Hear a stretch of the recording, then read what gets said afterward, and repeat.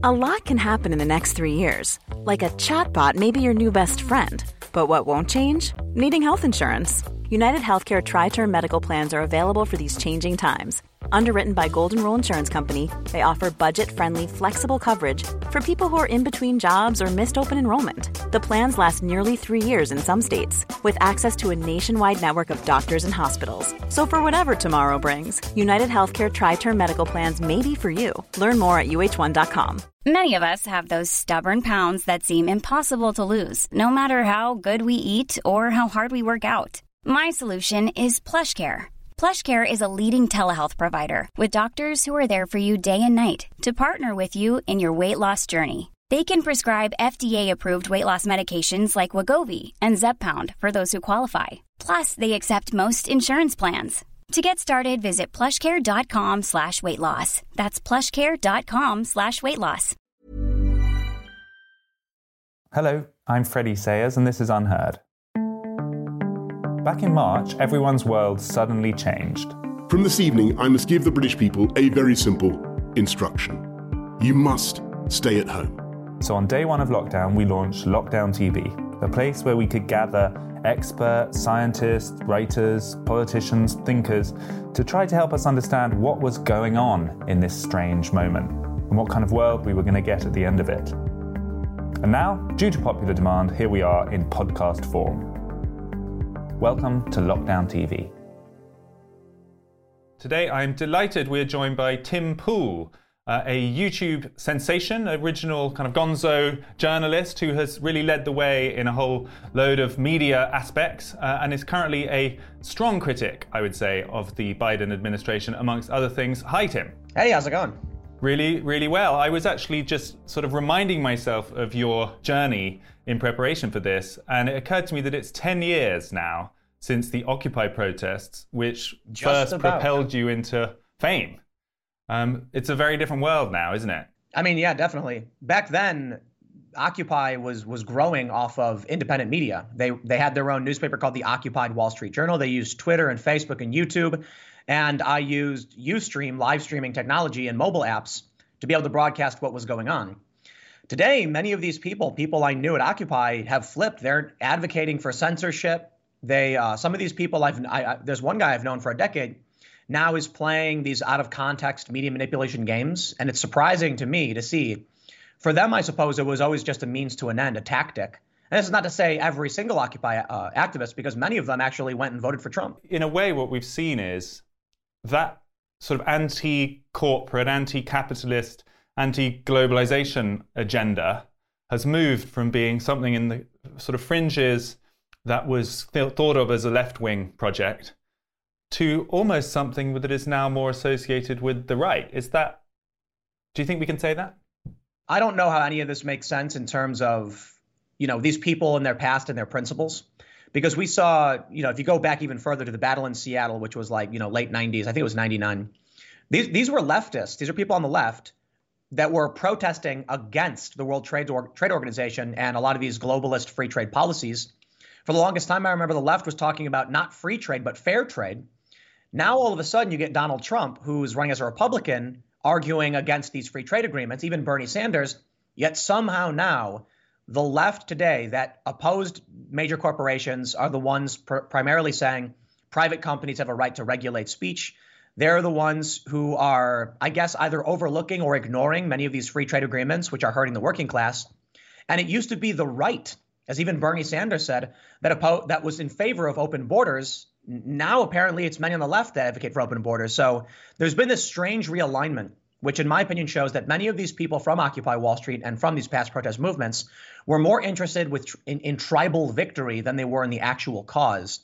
I think now we're going to see something reminiscent to what happened when Barack Obama got elected.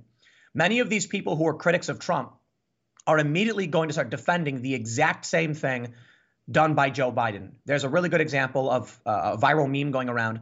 This verified Twitter journalist saying, oh, Donald Trump has all these kids in cages. Now that Joe Biden actually reopened these migrant child facilities, the same account is now saying, well, what's he supposed to do? He can't just leave the kids out there in the middle of nowhere. So you can clearly see that it's true for many in the Democratic Party and true for many conservatives as well. But I think for the right in this country right now, for whatever reason, it tends to be the exception, not the rule. Whereas with the media and the Democratic establishment, it tends to be the rule and not the exception. So, I mean, there's a lot in what you just said, but this idea that the kind of establishment media is now aligned with big tech, with some big corporate interests, and certainly with the Democratic Party in the US, do you think that's new if we're scanning over the last 10 years, or do you think that was also true back then? This was true back then, but it's substantially worse today, right? So a good example is the Hunter Biden story about, well, the story about the FBI investigating Hunter Biden and Joe Biden's brother. Twitter suppressed this. Facebook suppressed this. And even NPR said, we're not going to report on it because it's not news. Then what do we wait? Like a couple weeks after the election. And then they come out and say the story, actually, the whole time it was true. So when you see media organizations that are supposed to be objective in reporting the facts say, we won't cover this story, it's not true, it's conservative, fake news, and big tech agrees with them and says, we won't allow people to share this, we'll restrict it, there's clearly alignment there. And even Jack Dorsey has come out and said they made a mistake on that one. The problem for Twitter and for everything Jack Dorsey says, because we just had this hearing the other day in Congress, Jack Dorsey keeps just saying, yep, we made a mistake. Yep, we made a mistake. Well, at a certain point, Jack, you got to stop listening to the establishment Democrat media apparatus. Right. So how do you think it actually happened? How did it happen that progressives or people who are kind of intuitively want to be against the system have somehow found themselves so much in line with so many powerful institutions? I think social media manipulation plays a big role in this. I think during Occupy Wall Street, social media was utilized by many of these activists to get their message out. And then over the past several years, we've seen an inversion where powerful institutions, government agencies realized the power of social media manipulation, particularly through something called sock puppetry, which is when one person will operate numerous accounts. This is just one aspect of how, say, the United States government and private security contractors have been able to manipulate public opinion using social media. In the early days of of social media, we saw the Arab Spring. Activists were able to utilize Facebook to organize revolutions. In the United States, we saw something kind of like that. I wouldn't call it a revolution, but people used Facebook, Twitter, and YouTube and other platforms to organize massive protests. At a certain point, conversations started to emerge with Democrat Party operatives, and as well as Republicans particularly. So I actually have been good friends with Brittany Kaiser, the Cambridge Analytica whistleblower, for quite some time. And I've actually been privy to some of these conversations where individuals, powerful donors, and Democratic Party representatives and things like that realized they needed to use social media to build support. What ends up happening then is these regular people who were getting the message out about Occupy Wall Street were influencing others to fight for their cause. For instance, opposing Wall Street bailouts, big bank bailouts and things like that. At a certain point, the Democratic Party started to utilize social media much, much better, and then influence these same people to support them, support their causes. And they did it in very effective ways, notably with conspiracy theory blogs like Occupy Democrats, for instance. And I say that because they have been certified by third-party fact-checking agencies as mostly a Democrat conspiracy theory blog. Now, that's not to say Republicans don't do this and conservatives don't do this. It's just that Democrats have been way better at it. I mean, in a sense, there are two big changes that have happened in the world of social media since 2011. I mean, when you were there with your drones flying across these protests, there was a real sense that the new technology, new social media was this sort of insurgent people power force that was going to hold the powerful to account. And then two things happened. First of all, money. They became the biggest companies in the world, and therefore they became on the side of capital as opposed to against them. And surely the other thing that happened was Donald Trump, because that in a way radicalized the liberal side by frightening them and feeling that they needed to clamp down. Do you think that's right? To an extent. I think before Donald Trump decided to run for president, Twitter was losing users and ratings were going down across the board for these media companies. Shane Smith, the CEO of Vice, said, I believe this was in 2014, that we could expect to see a bloodbath in digital media as advertising rates collapse, layoffs, hit, and these investments sour. Well, when Donald Trump decided to run for office, he became this obsession for the American people. For people on the right, they viewed him as somebody who was going to stick it to the man, fight the establishment, and tell him to, basically F off. For the left, there was an opportunity among those in establishment, powerful positions in media to make articles that generate clicks and make money. And for the Democratic Party, it was an opportunity for them to win votes. So it sort of became this perfect storm where CNN became the Orange Man Bad Network, as the Babylon Bee called them. It's how they made fun of them. And it was something we saw called the Trump bump. All of a sudden, Twitter was gaining users. All of a sudden, these digital media outlets' ratings were going up. Their viewers were going up. CNN's ratings were through the roof. And in the Trump era, we saw CNN reach some of its highest ratings in its history. Tucker Carlson became the highest rated show in cable news history with 5 million viewers per night. And then when Donald Trump left office, now we're in what's called the Trump slump. They're saying ratings are collapsing, CNN is down. So I think this merger happened because the media wanted to make money. So they used Trump and milked it for all it was worth, shock content, rage bait. And then the Democrats used that because it got them votes. And that's how that weird merger kind of happened. And yet they've kicked him off. I mean, that's what's so interesting. And I remember at the time when Twitter and Facebook banned Donald Trump, some people were making the argument that it's not going to work anyway. That, they were like, oh, well, if you ban him, he'll find other outlets. He'll start a new platform. He'll appear somewhere else. I think we can now say in retrospect that it has worked. It's extraordinary how quiet it feels like it is from the Trump quarter. And I find that chilling personally, that actually it's a case of censorship succeeding. No, it's not. It hasn't worked at all. Donald Trump has been sending out media advisories for some of the most inane things. The other day, I got an email from the office of the 45th president where he's like, I just did a podcast with Lisa Booth of Fox News. And I'm like, okay, why am I getting emailed this? Donald Trump has still found a way to communicate. It is true that he's quiet, but this is not because of censorship. If Donald Trump wanted to, at any point, he could have joined Parler or Gab or Minds or any one of these other platforms. He's not doing it. And the reason is, I think it's probably a combination of ignorance and strategy. And it's a funny thing to say there's a combination of, but I think Donald Trump doesn't understand why he should have joined one of these other platforms a long time ago. And he's getting advice from people like Kushner saying, don't do it. What I mean by strategy, however, is that Donald Trump thinks his name is worth a lot of money. So the latest report is that Trump is planning to launch his own social network using his brand, in which case it seems Trump's real motive is, hey, if I'm gonna join a social media site that's gonna make them worth $1 billion, it'll be my social media site. So perhaps he needed to wait until he was out of office before he could actually do it. Do you think that'll work if he does that? It's hard to say. I've been asked by a lot of people, will big tech ban Trump's network the same way they did Parler, which now appears to be more and more a colluded effort between the Silicon Valley companies to stamp out a competitor. I wonder if they're going to allow it and actually encourage it to a certain degree because their ratings are down, because they are losing users. I mean, Twitter's losing a ton of users over this. People are seeing their follower counts go down. Because a lot of people were just on Twitter to follow the president and hear what he had to say. And now that he's gone, they don't.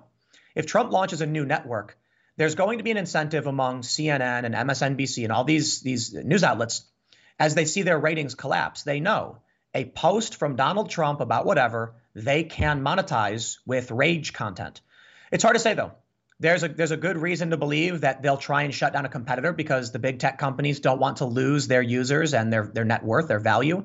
And it's also possible media companies start, for some reason, just ignoring the competition for big tech and just focus on Donald Trump himself because it'll get them clicks, it'll get them views, and maybe they'll make some more money. I mean, what's interesting, though, hearing you talk is it is their decision whether they allow it or not, right? I mean, what we saw with Parler is, although theoretically the app was allowed, it then got pulled by the Android store. It then got, I believe even the servers that were hosting it, which were Amazon, then got pulled.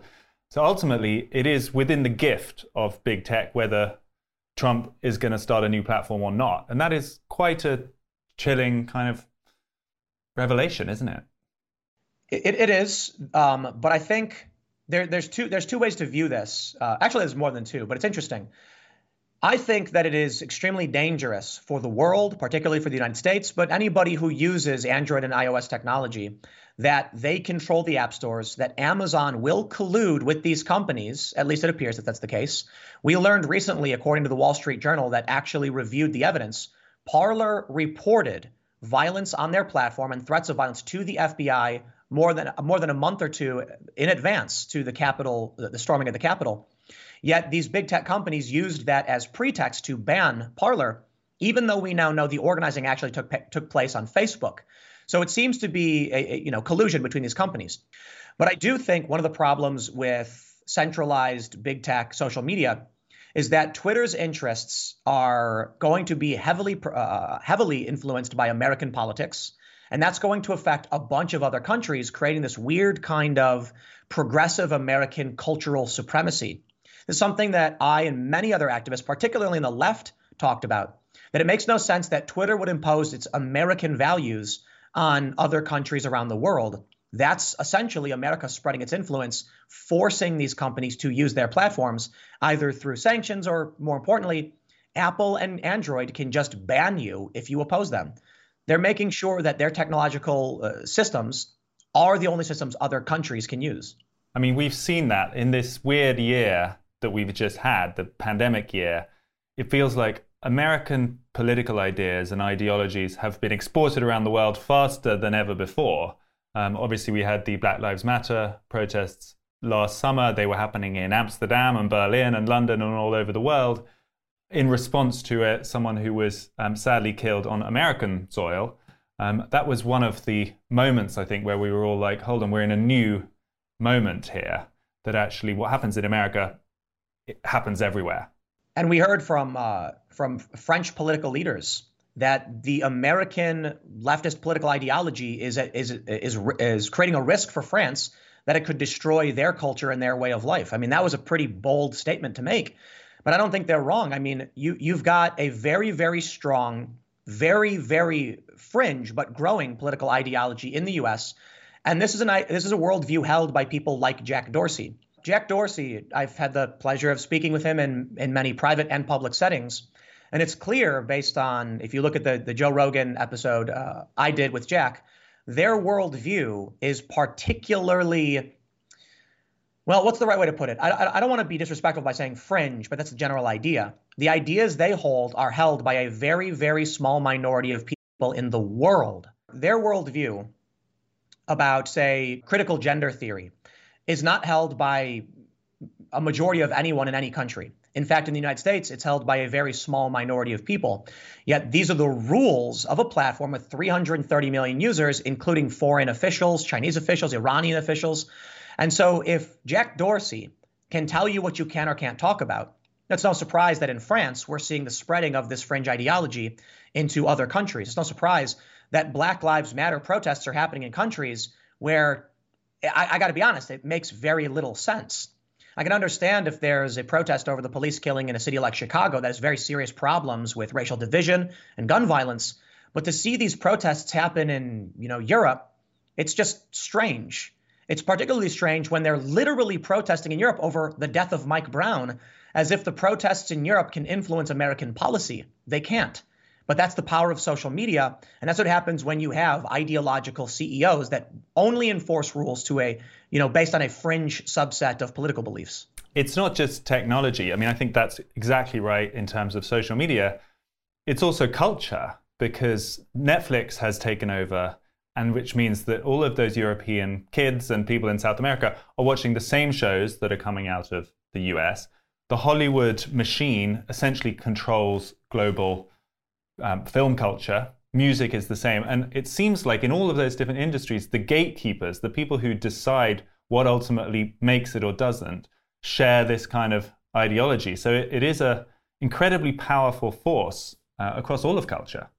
Yeah, I wonder, I had an interview recently with Jody Shaw. She was a former staffer at Smith College. She quit because she said she was facing a hostile work environment due to anti-white racism, to put it bluntly.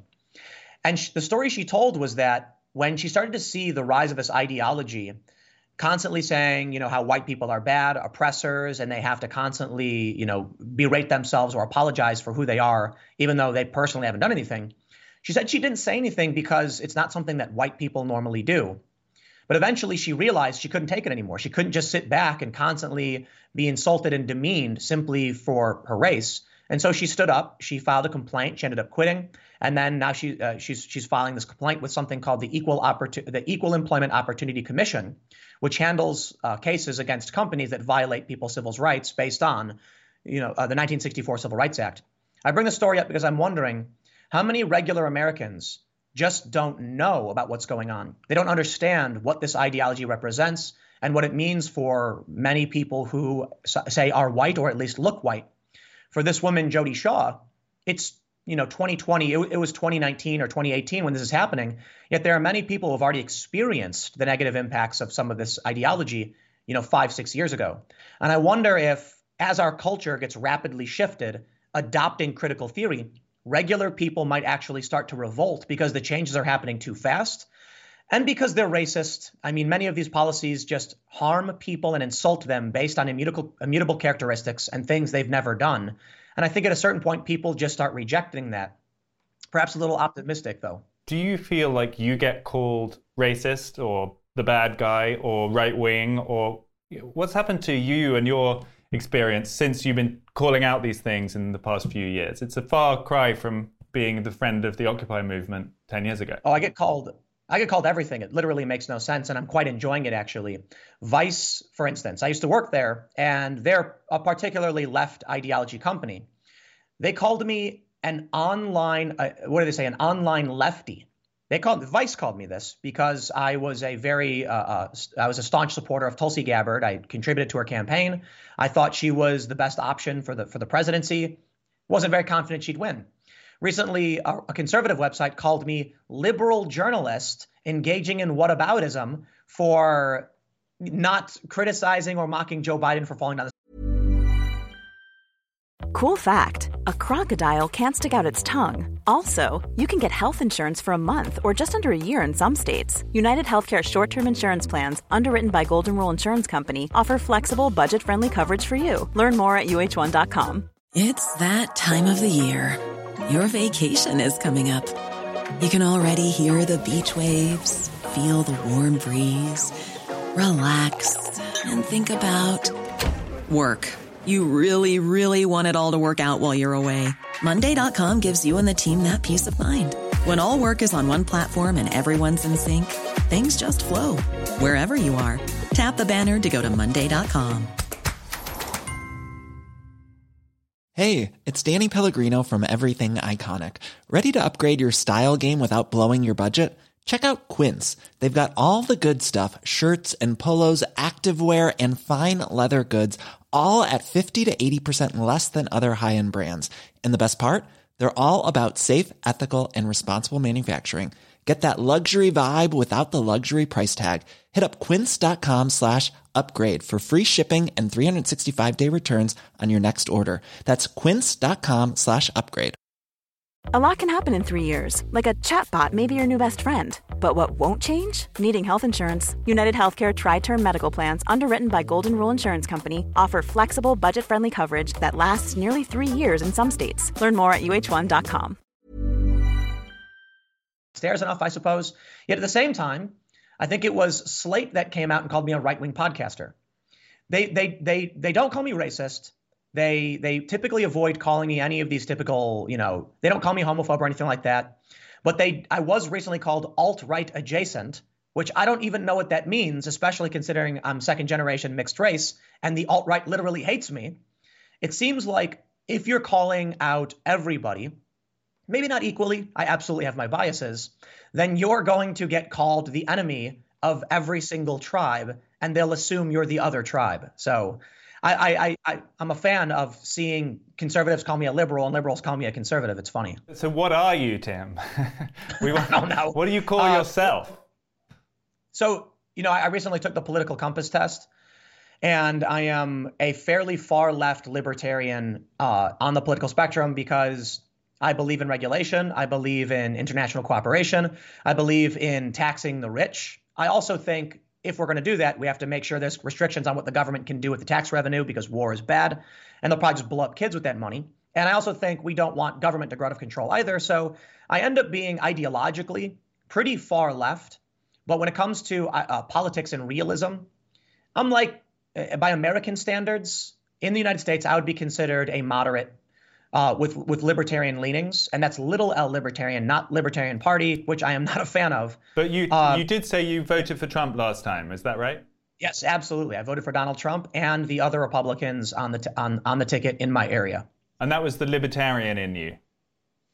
That was about a few things. Joe Biden was likely going to, it was Joe Biden and Trump. And as we know, it's going to be one of the two. I don't vote for people based on not liking the other guy. But when looking at my options, Joe Biden was the vice president under the Obama administration, where they created this massive drone they escalated this massive drone program, bolstered the U.S. presence in the Middle East. Barack Obama signed the National Defense Authorization Act indefinite detention provision, which is one of the most horrifyingly draconian things we've ever seen. And there's a lot of things they did. Barack Obama authorized the extrajudicial assassinations of American citizens. I look at that with Joe Biden, and I'm like, I'm never going to support that. Now, with Donald Trump, he had passed an executive order banning critical race theory in the government and contracting with companies that do that. That's very important. Donald Trump favored school choice, meaning that people in low-income communities could choose to go to better schools. I thought that was very important. And Donald Trump oversaw the Abraham Accords, bringing historical peace agreements in the Middle East. Donald Trump's policies in the Middle East were particularly bad for a long time. I mean, he hired John Bolton, who was a warmonger. He fired 59 Tomahawk missiles into Syria, freaking everybody out, at least the anti-war individuals. And he upped the drone strikes and obscured the reporting on official numbers. But seeing the Abraham Accords, seeing his attempts to pull our troops out of Syria and Afghanistan, seeing school choice and the banning of critical theory, I thought these were really, really important things we needed. Like I mentioned, Vox.com said Donald Trump ran as a moderate and won in 2016. It was only the media trying to create an opposition that called Donald Trump far right or fascist. So when you put your X in the box, what was your biggest hesitation? What do you now think of as the worst thing he did and the thing that made you least comfortable voting for him? Donald Trump represents the absolute worst in American culture. He is, if you were going to take a stereotype of an American and crank it up to 11, you get Donald Trump. I do not believe he is a good person. I believe he is lewd, lascivious. I think he is very self-interested. However, I view him as an outsider, and I saw him as a bull rampaging through the ivory tower, as it were, and upsetting the established order, which could be beneficial in the long run, because for the time being, Joe Biden, Hillary Clinton, the establishment, and this includes, Lindsey Graham, Mitch McConnell, these do-nothing Republicans, they don't care about actually helping the American people. So, I view it as, here's the problem. Donald Trump represents really, really bad things about being an American and American culture. I think that's a very, very serious thing, because we want our children who grow up to look up to heroes. To have a president who is as foul-mouthed and unrepentant and unrestrained as Trump, I do feel is a bad thing for future generations. But I also think about it this way, just to put it simply. America will face setbacks and will face detriment because of what we've done overseas for generations. Joe Biden represented the war machine party. Donald Trump represented some kind of chaotic system that had seemed to be, in the end, anti-war. I thought this, and I told this to my friends, you may complain that Trump is awful, is racist, and all these things. If Americans, in my view, are going to face some kind of detriment because of what they've done in the past, well, that's the fault of Americans who keep electing warmonger presidents. So I view it as this.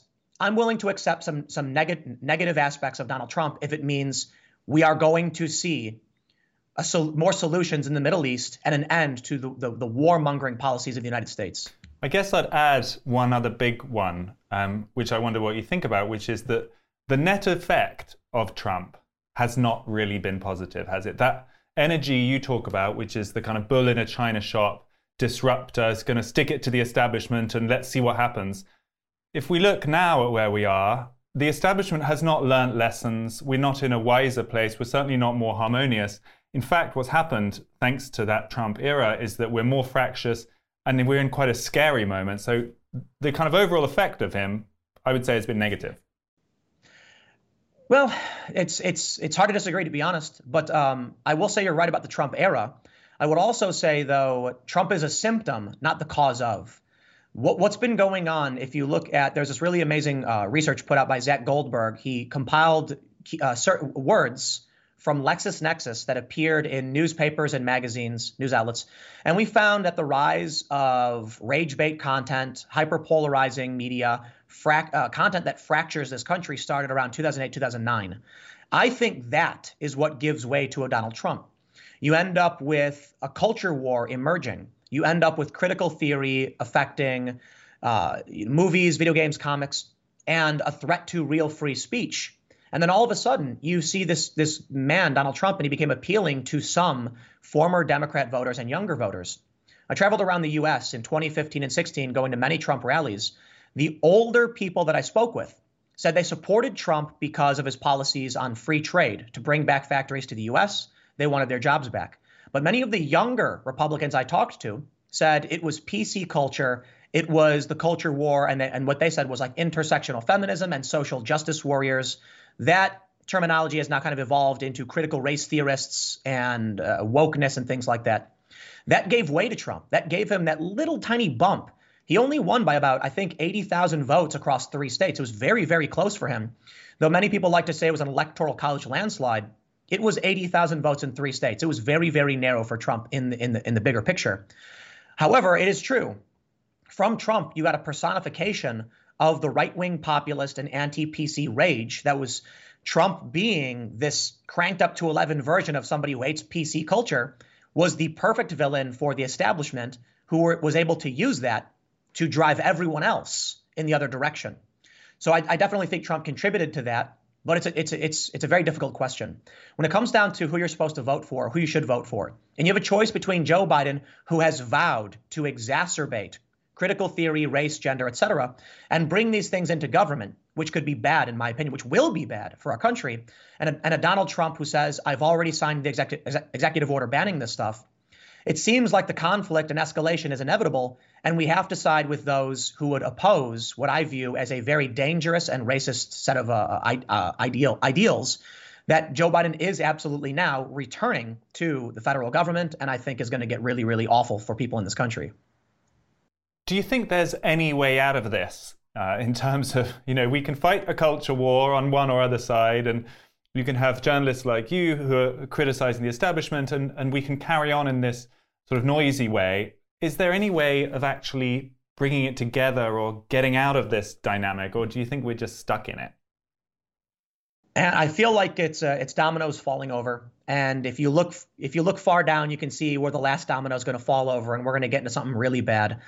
There is a way out, obviously. You mentioned earlier on that I was a very strong critic of Biden. That's definitely true, but I've also tried to give him credit when he deserves it. There have been 2 things I've defended him on because I want to make sure that we can try and at least pull back from the edge of this extreme tribalism.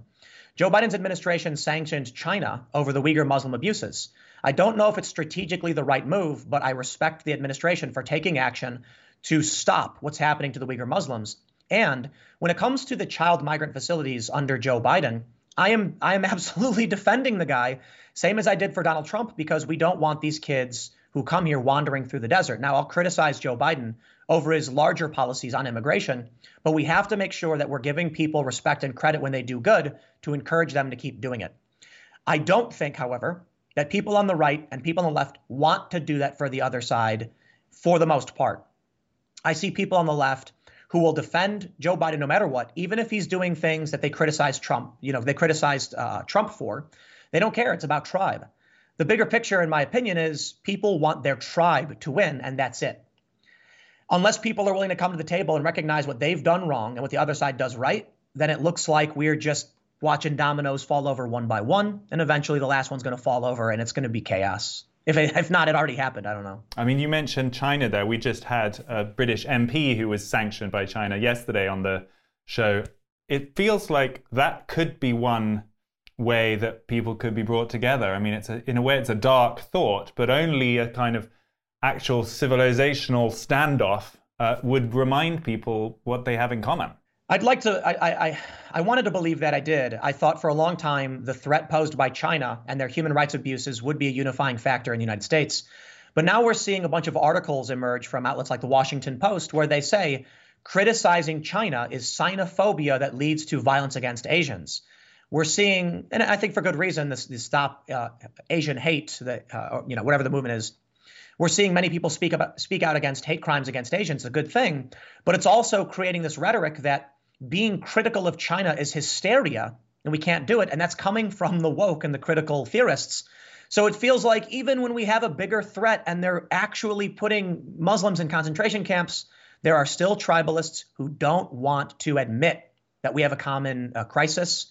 They just want to be tribalists. And I don't know, maybe it's Chinese influence affecting U.S. media, encouraging these kinds of conversations to defend themselves and rip apart the United States. I've heard it from a lot of people who think that's true. I don't know, but I don't think we're going to be unified on this one. And I think the younger generation in particular doesn't see a problem with a lot of that. I mean, we've been doing a lot of investigations into lockdowns and the kind of strategies that the Chinese government has employed to try and contain the virus, and how those have now been replicated in Western nations. And some of the comments I've heard from people on the left in the US have really stunned me, that actually they see no problem with it. You know, we were saying, wouldn't it be a dystopian future if we all had to be surveilled wherever we went and had to check into every establishment? And a lot of these young people were just like, that sounds fine to me. Yeah. There was a tweet from someone who said, it was a Gen Z individual, that millennials entered the workforce after the economy collapsed and struggled. They still entered the workforce. Gen Z is entering a non-existent dystopian reality. So it's no surprise they don't care about what's going on. They've not lived in a world outside of this crisis. So to them, if you're at rock bottom, why should you care about what the government is doing? Why should you care about freedoms that you've not been able to experience? These are kids who were young during the financial crisis, and now they're finally old enough to get into work and to vote. And once again, we have another major crisis. So as far as they're concerned, just let the government do it.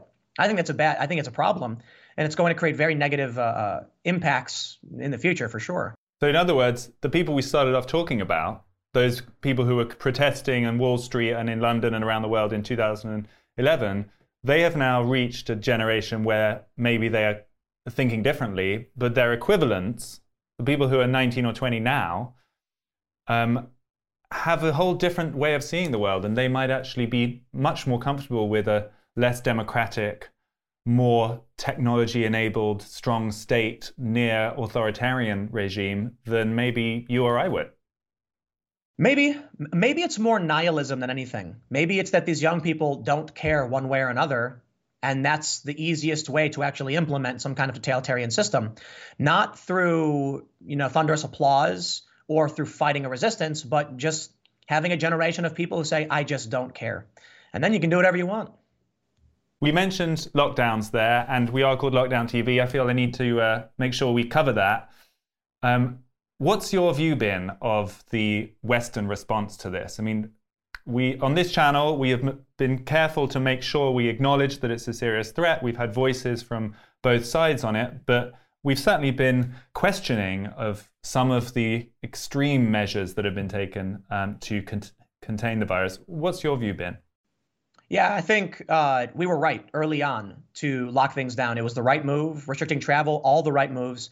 The data that we were getting out of COVID was very scary. I did numerous segments talking about what we were seeing in China and why we needed to take it seriously. And 15 days to slow the spread. In fact, I would say that to me maybe seemed like not a long enough period of time. However, we're now well past the 1-year anniversary of 15 days to slow the spread. Somehow they said we only want 2 weeks. And then as soon as everyone said that makes sense, they turned it into over a year. That doesn't seem to have actually changed things. So at least some of the data that's come out, you can see no strong correlation between lockdowns. In fact, some data suggests that while the lockdowns may have had a positive effect in some areas, it may have also had a negative effect in others, notably that people who are essential workers were spreading COVID inside their own homes, which resulted in several politicians in the US, I believe in Europe, saying perhaps you need to wear masks in your own homes now. It seems like what we needed was people to get exposure to the sun for vitamin D. Dr. Fauci recommended this. He recommended vitamin D supplements because of this, and to stay in open outdoor spaces where they were less likely to transmit. Maybe a hybrid solution is something I proposed, that the most vulnerable are protected.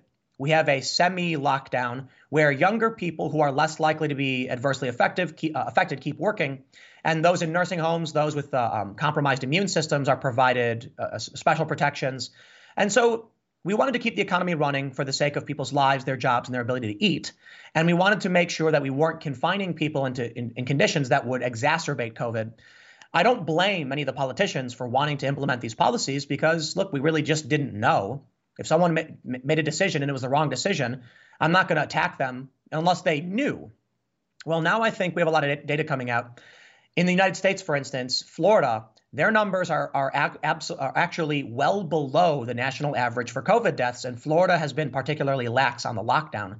Maybe we need to start looking at the hard numbers in places like Sweden, perhaps, which absolutely wasn't perfect. They had a big surge, but they played it different from a lot of other countries.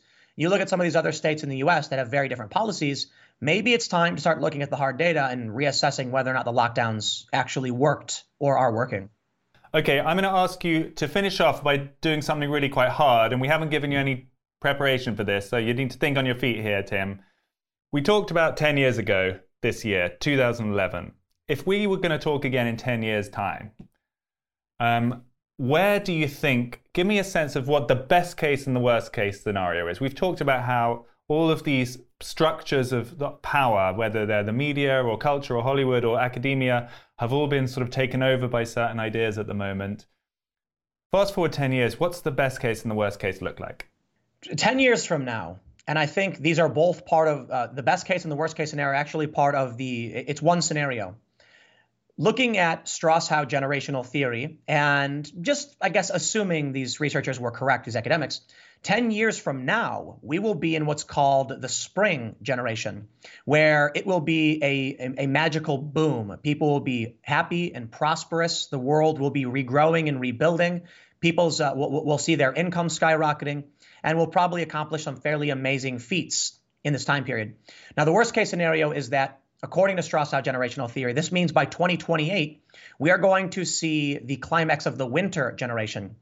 This was akin to the end of World War II, which means up until that point, we may see a very serious and dramatic escalation of violence, a major conflict, war perhaps. There's another concept called Thucydides' trap, which suggests the U.S. is headed for an inevitable war with China due to their economic expansion.